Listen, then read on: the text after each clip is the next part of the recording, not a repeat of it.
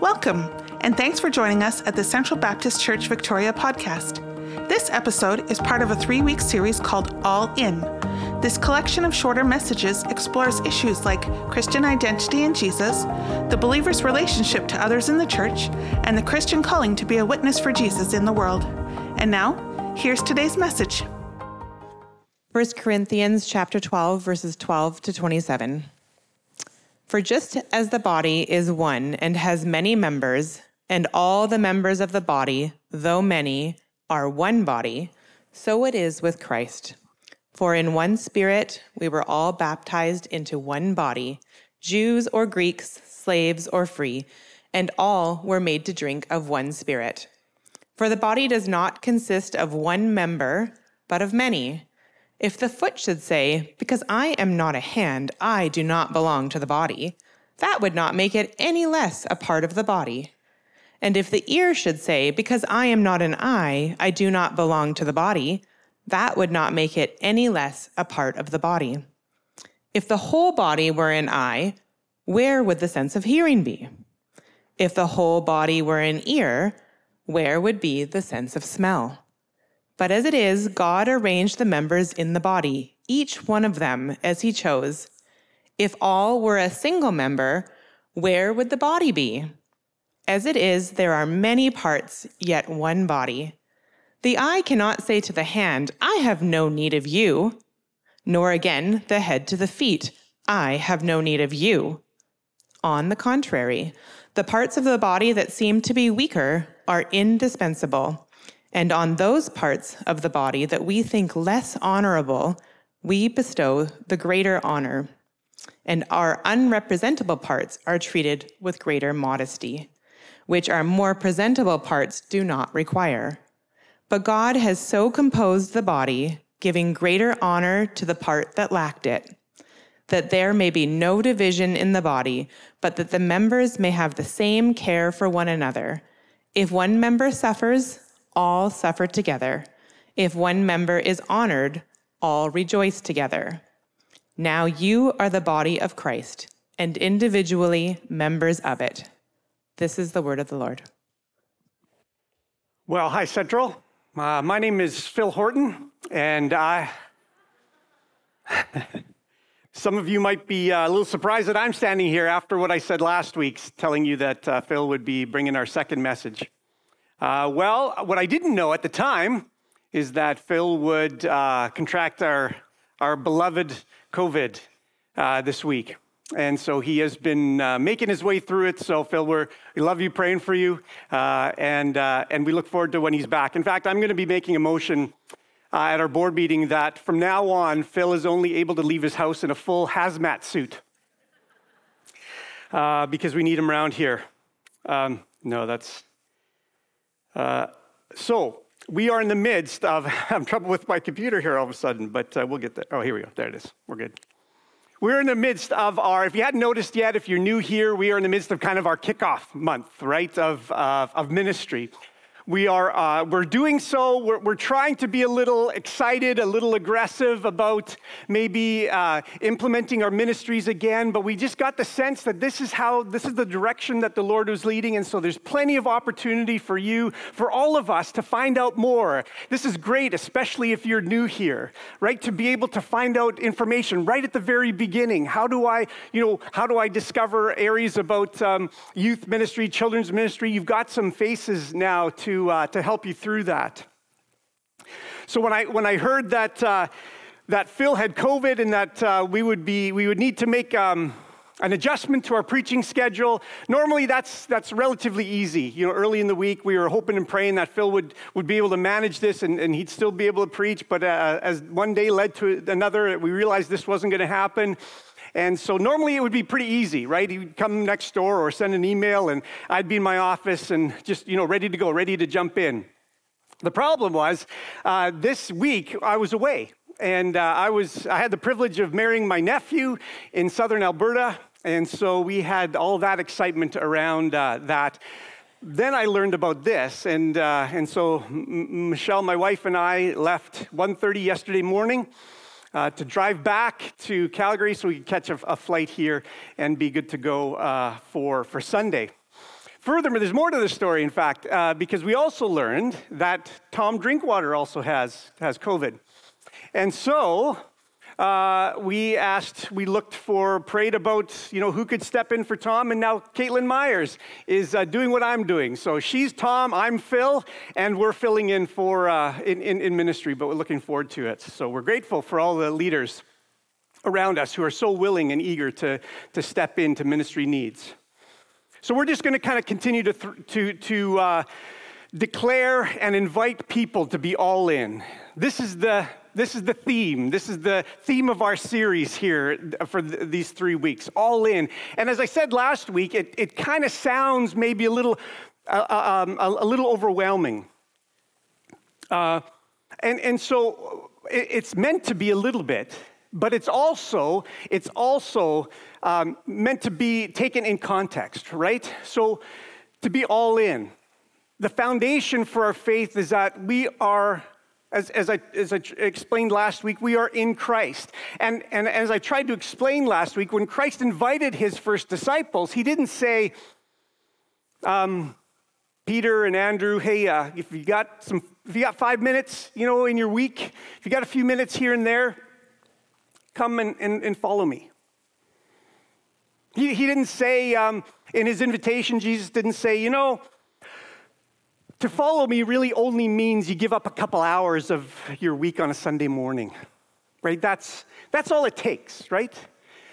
No, when Jesus invited people to follow him, when Jesus invites us to follow him, he asks us by his invitation to be all in behind him as he leads us, not just on a Sunday morning, not just for a few minutes here and there, but throughout our entire life.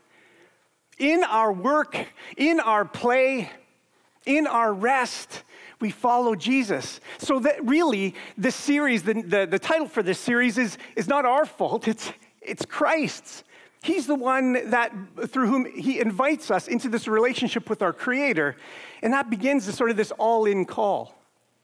Then today, what we're going to discuss a little bit, not really discuss, it's just going to be me talking like usual, but you're going to be listening. Sorry, we can discuss after, I'd love to, but at least for these few minutes here, we're going to consider being all in the body and what that looks like, right? If Christ asked for all of us to follow him, and then we talk about the church, and we hear the same thing resonating throughout the invitation to be part of the church, that it requires us to be all in. And then next week, we're going to take that last step and say that through this invitation by Christ, through the work of the Spirit that gathers us all in together, then we can be all in as a body, as a church, to be on mission, on the Father's mission to declare the kingdom of God. Every step along the way, we are invited to be all in.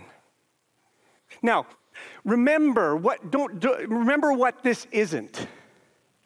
When I say all in, this isn't, what you can't hear is in it all, right? So it doesn't mean after the service you have to go to every table, that you have to sign up for everything, that you have to be here every time the church's doors are open, you have to be involved in everything. That's not what it is. As you'll hear today, God has prepared each of us to play one part. I'll talk more about that. I could go on right now, but I'm going to hold back on that. So don't let, this is where it can't be daunting. This is not an invitation to be in everything, but to follow Jesus. By following Jesus, you have access to the Holy Spirit who will guide and direct each of us and who has prepared a place for each of us, a part to play for each of us in his body. And then together we can go and declare that message into the world. So as I said, today we are going to spend a few minutes considering number 2 in our series, all in the body. The body, if you're unfamiliar with this, is a metaphor that especially the Apostle Paul uses for this group of people right here and there and there. Not the building. It's not what we're talking about, not the physical structure, though it's helpful, but the people. It's a metaphor for the people, us, the Christian church. I think it's a very, very helpful metaphor. Remember, a metaphor is a way of explaining something that appeals to something that is usually quite familiar when helping us to understand something that's less familiar. So we've got this kind of mystical and mysterious notion of the church, and Paul makes reference to it, as you heard Jill read just now, to the body, to our body. And that's why this is so helpful, because we all know what it's like to have a body. So for Paul to explain that the church is like the body is helpful because it's familiar to us. Some of us, we know how productive we can be when our body is functioning well. Some of us also know the feeling of uselessness when our body fails. We know how wondrous our body is, but we also know how vulnerable our body can be. We know why we need different body parts to accomplish different tasks, and we know how valuable each and every body part is in accomplishing the whole task of being present in the world. The Christian church, though, can be confusing at times because it emits other characteristics. Sometimes it appears kind of like a social club, right? There are meetings, regular schedules, fundraising, membership, structured leadership. It can also look like an educational institution, right? There are classes for different age groups, and there are regular parts of Sunday morning meetings that sound like lectures. It can look like a political organization, right? Some of the decisions are based on votes, and part of some of the hiring looks and sounds like a political campaign. The church can also look kind of like a social program, right? We have people who meet regularly to collect food and hand it out to those in need. The church does function in those ways, but it's not the best way to understand it. The church is not best understood as a social club, political party, school, or society of any kind. As the Apostle Paul tells us, the church is best understood like a body, like our body. So for a few minutes, let's look at one of the most important biblical ways of understanding the church as a body. To do this, we'll just look at just a couple of the main flow of 2 Corinthians chapter 12, the passage, again, that Jill just read for us.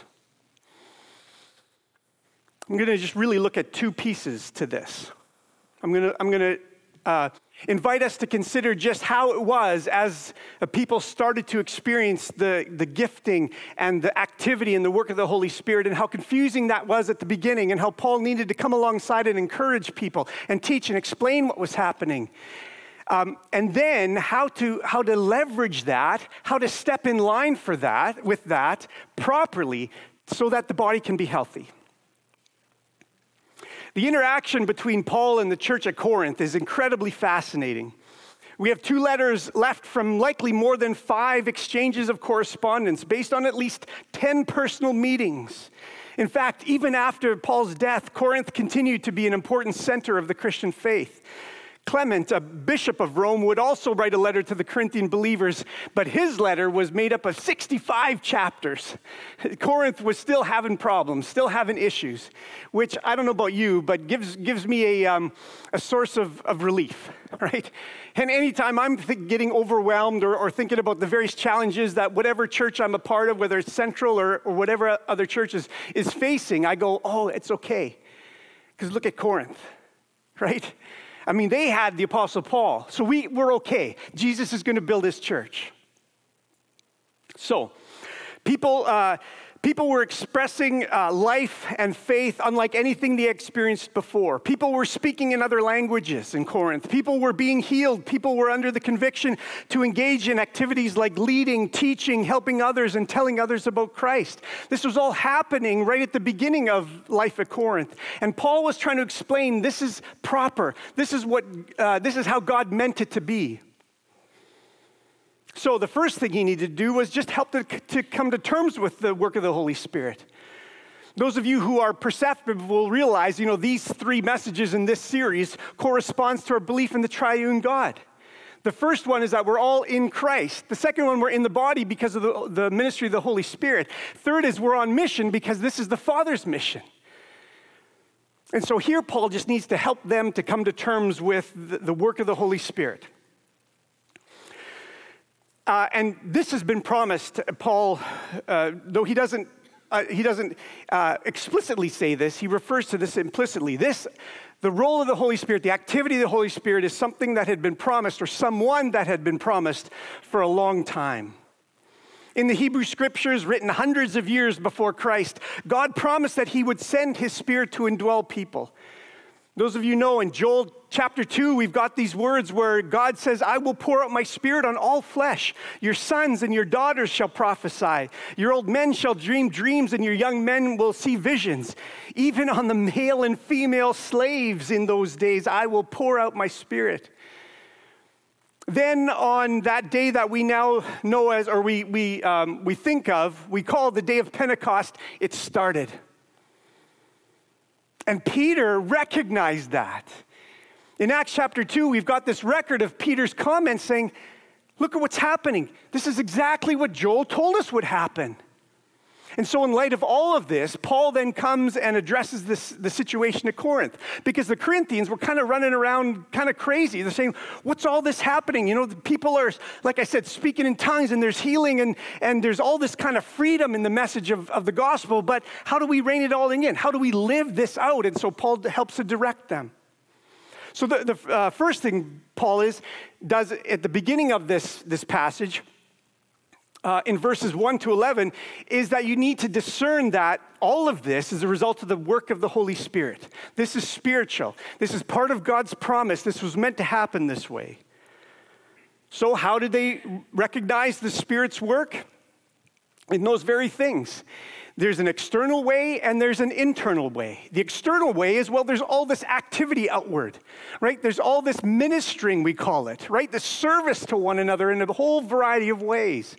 You can read about these different ways, and not only in 1 Corinthians 12, but in Romans 12, Ephesians 4, 1 Peter 4, there's these kind of lists of gifts, ways that which we serve external. And there was this move by the Holy Spirit, this move that was encouraging that was inspiring that.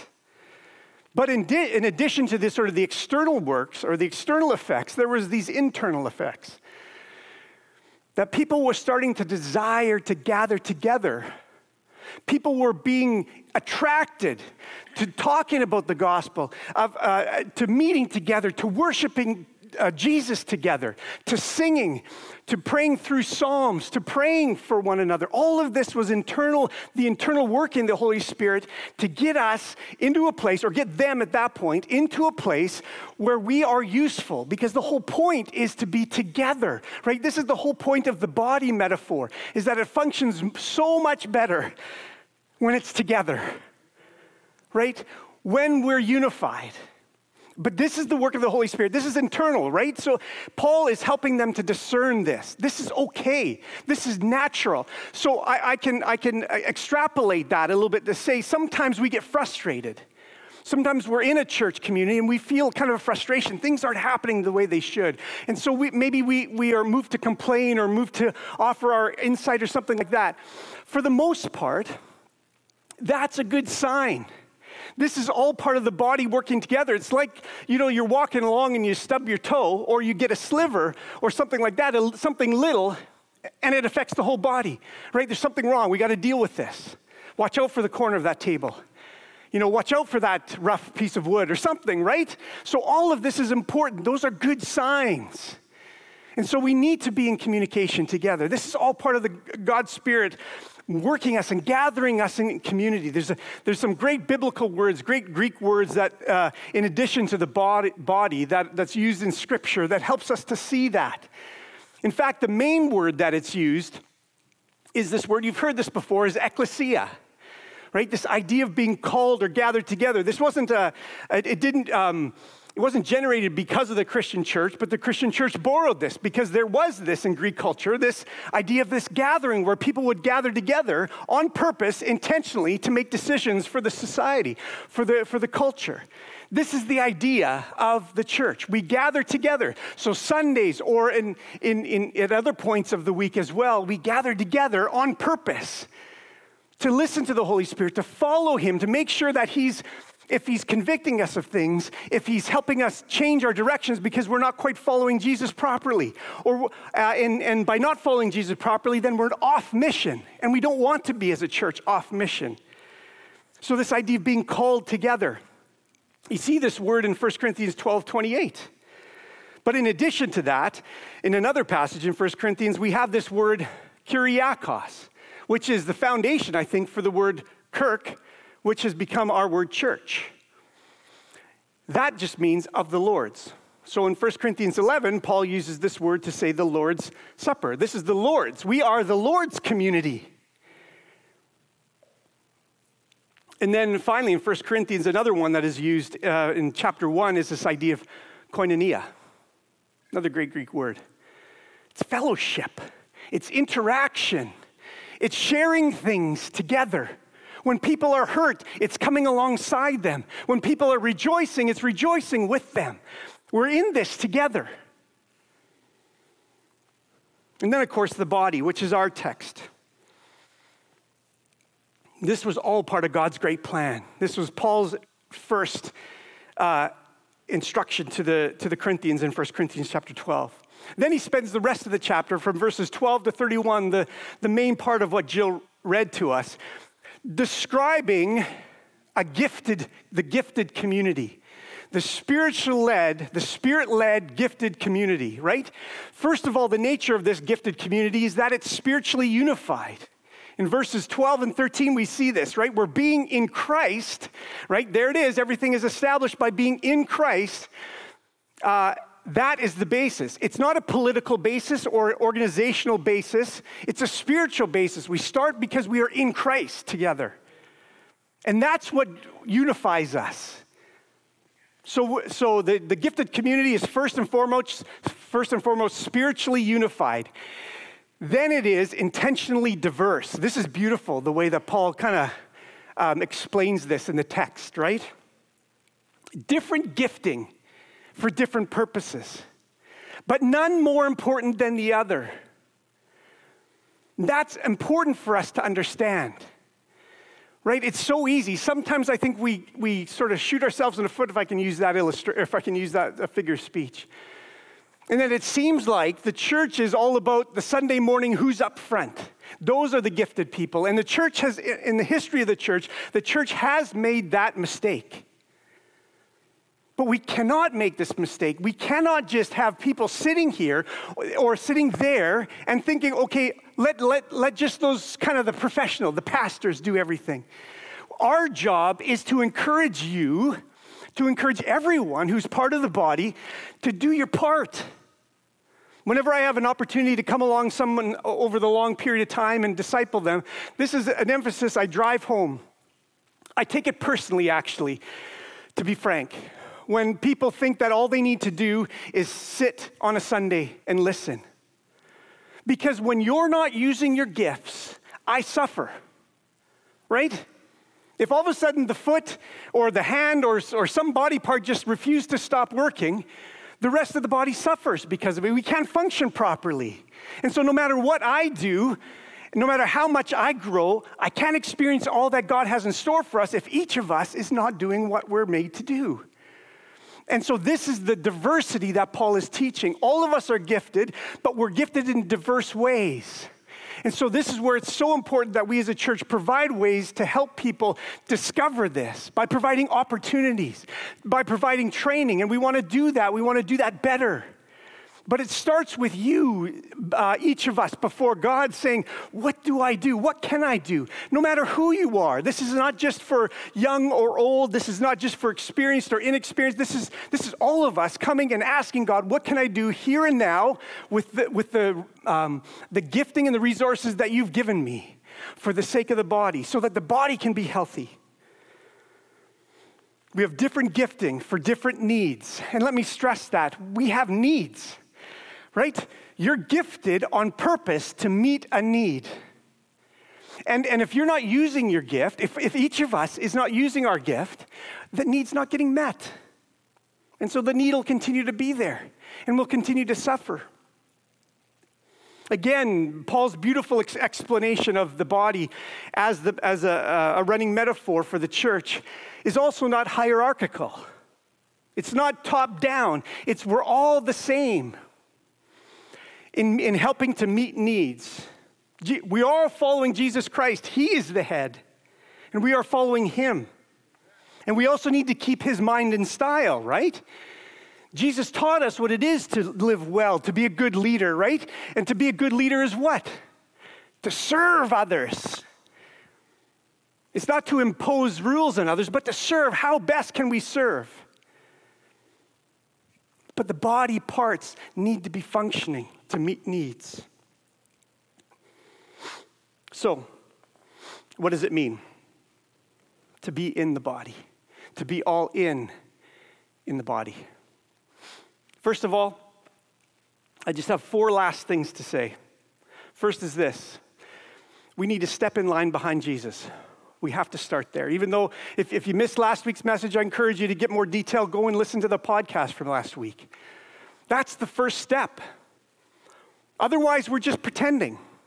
If we're not leading, if we're not following Jesus, if we're not in line with Jesus at his invitation, then we're just pretending. So the first step is to get in line behind Jesus, participating in Christ. And then through our participation in Christ, we are going to encounter the Holy Spirit in our lives. And then as we are encountering the Holy Spirit, we are then being transformed by the Father through his mission. First is step in line behind Christ. Second is this. Those of us who are in Christ, who are in line, need to respond to the work of the Holy Spirit. We are being drawn into community, right? We are being drawn. In this community, we're learning, we're being stretched by the challenges that we are facing through COVID and related issues, that maybe our community is beyond just physical presence, but maybe we can develop a church that has different ways of being together. But we are being drawn together. That's the work of the Holy Spirit. That is what happens when we are committed to following Jesus. So we gather together for worship and prayer, communal sharing, instruction, and reflection on that instruction and life. The material for this body is us, like I said before. Not the buildings. The buildings are helpful. But the material is you and I. That's the structure. That's what God is building. That's what the Holy Spirit is doing, building us together for his purposes. And you and I are specifically gifted to help and support that community. And so we need to discover. So step in line behind Christ, respond to the work of the Holy Spirit. And third, the body grows or the body becomes more healthy or functions best when all parts are active.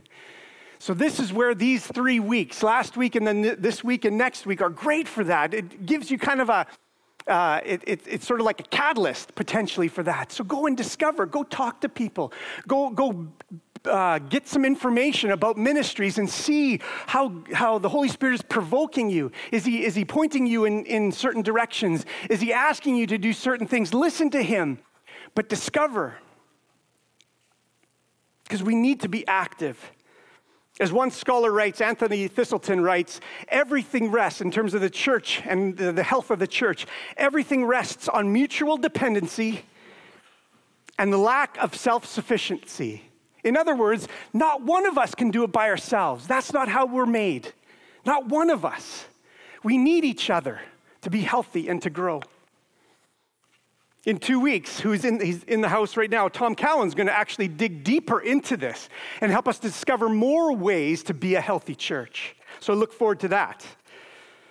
We'll properly welcome Tom officially at another time, but anyway, I just couldn't help but bring that to your attention. But similar, listen to this, similar as we conclude to the invitation Jesus gave, the nature of the church is also extensive.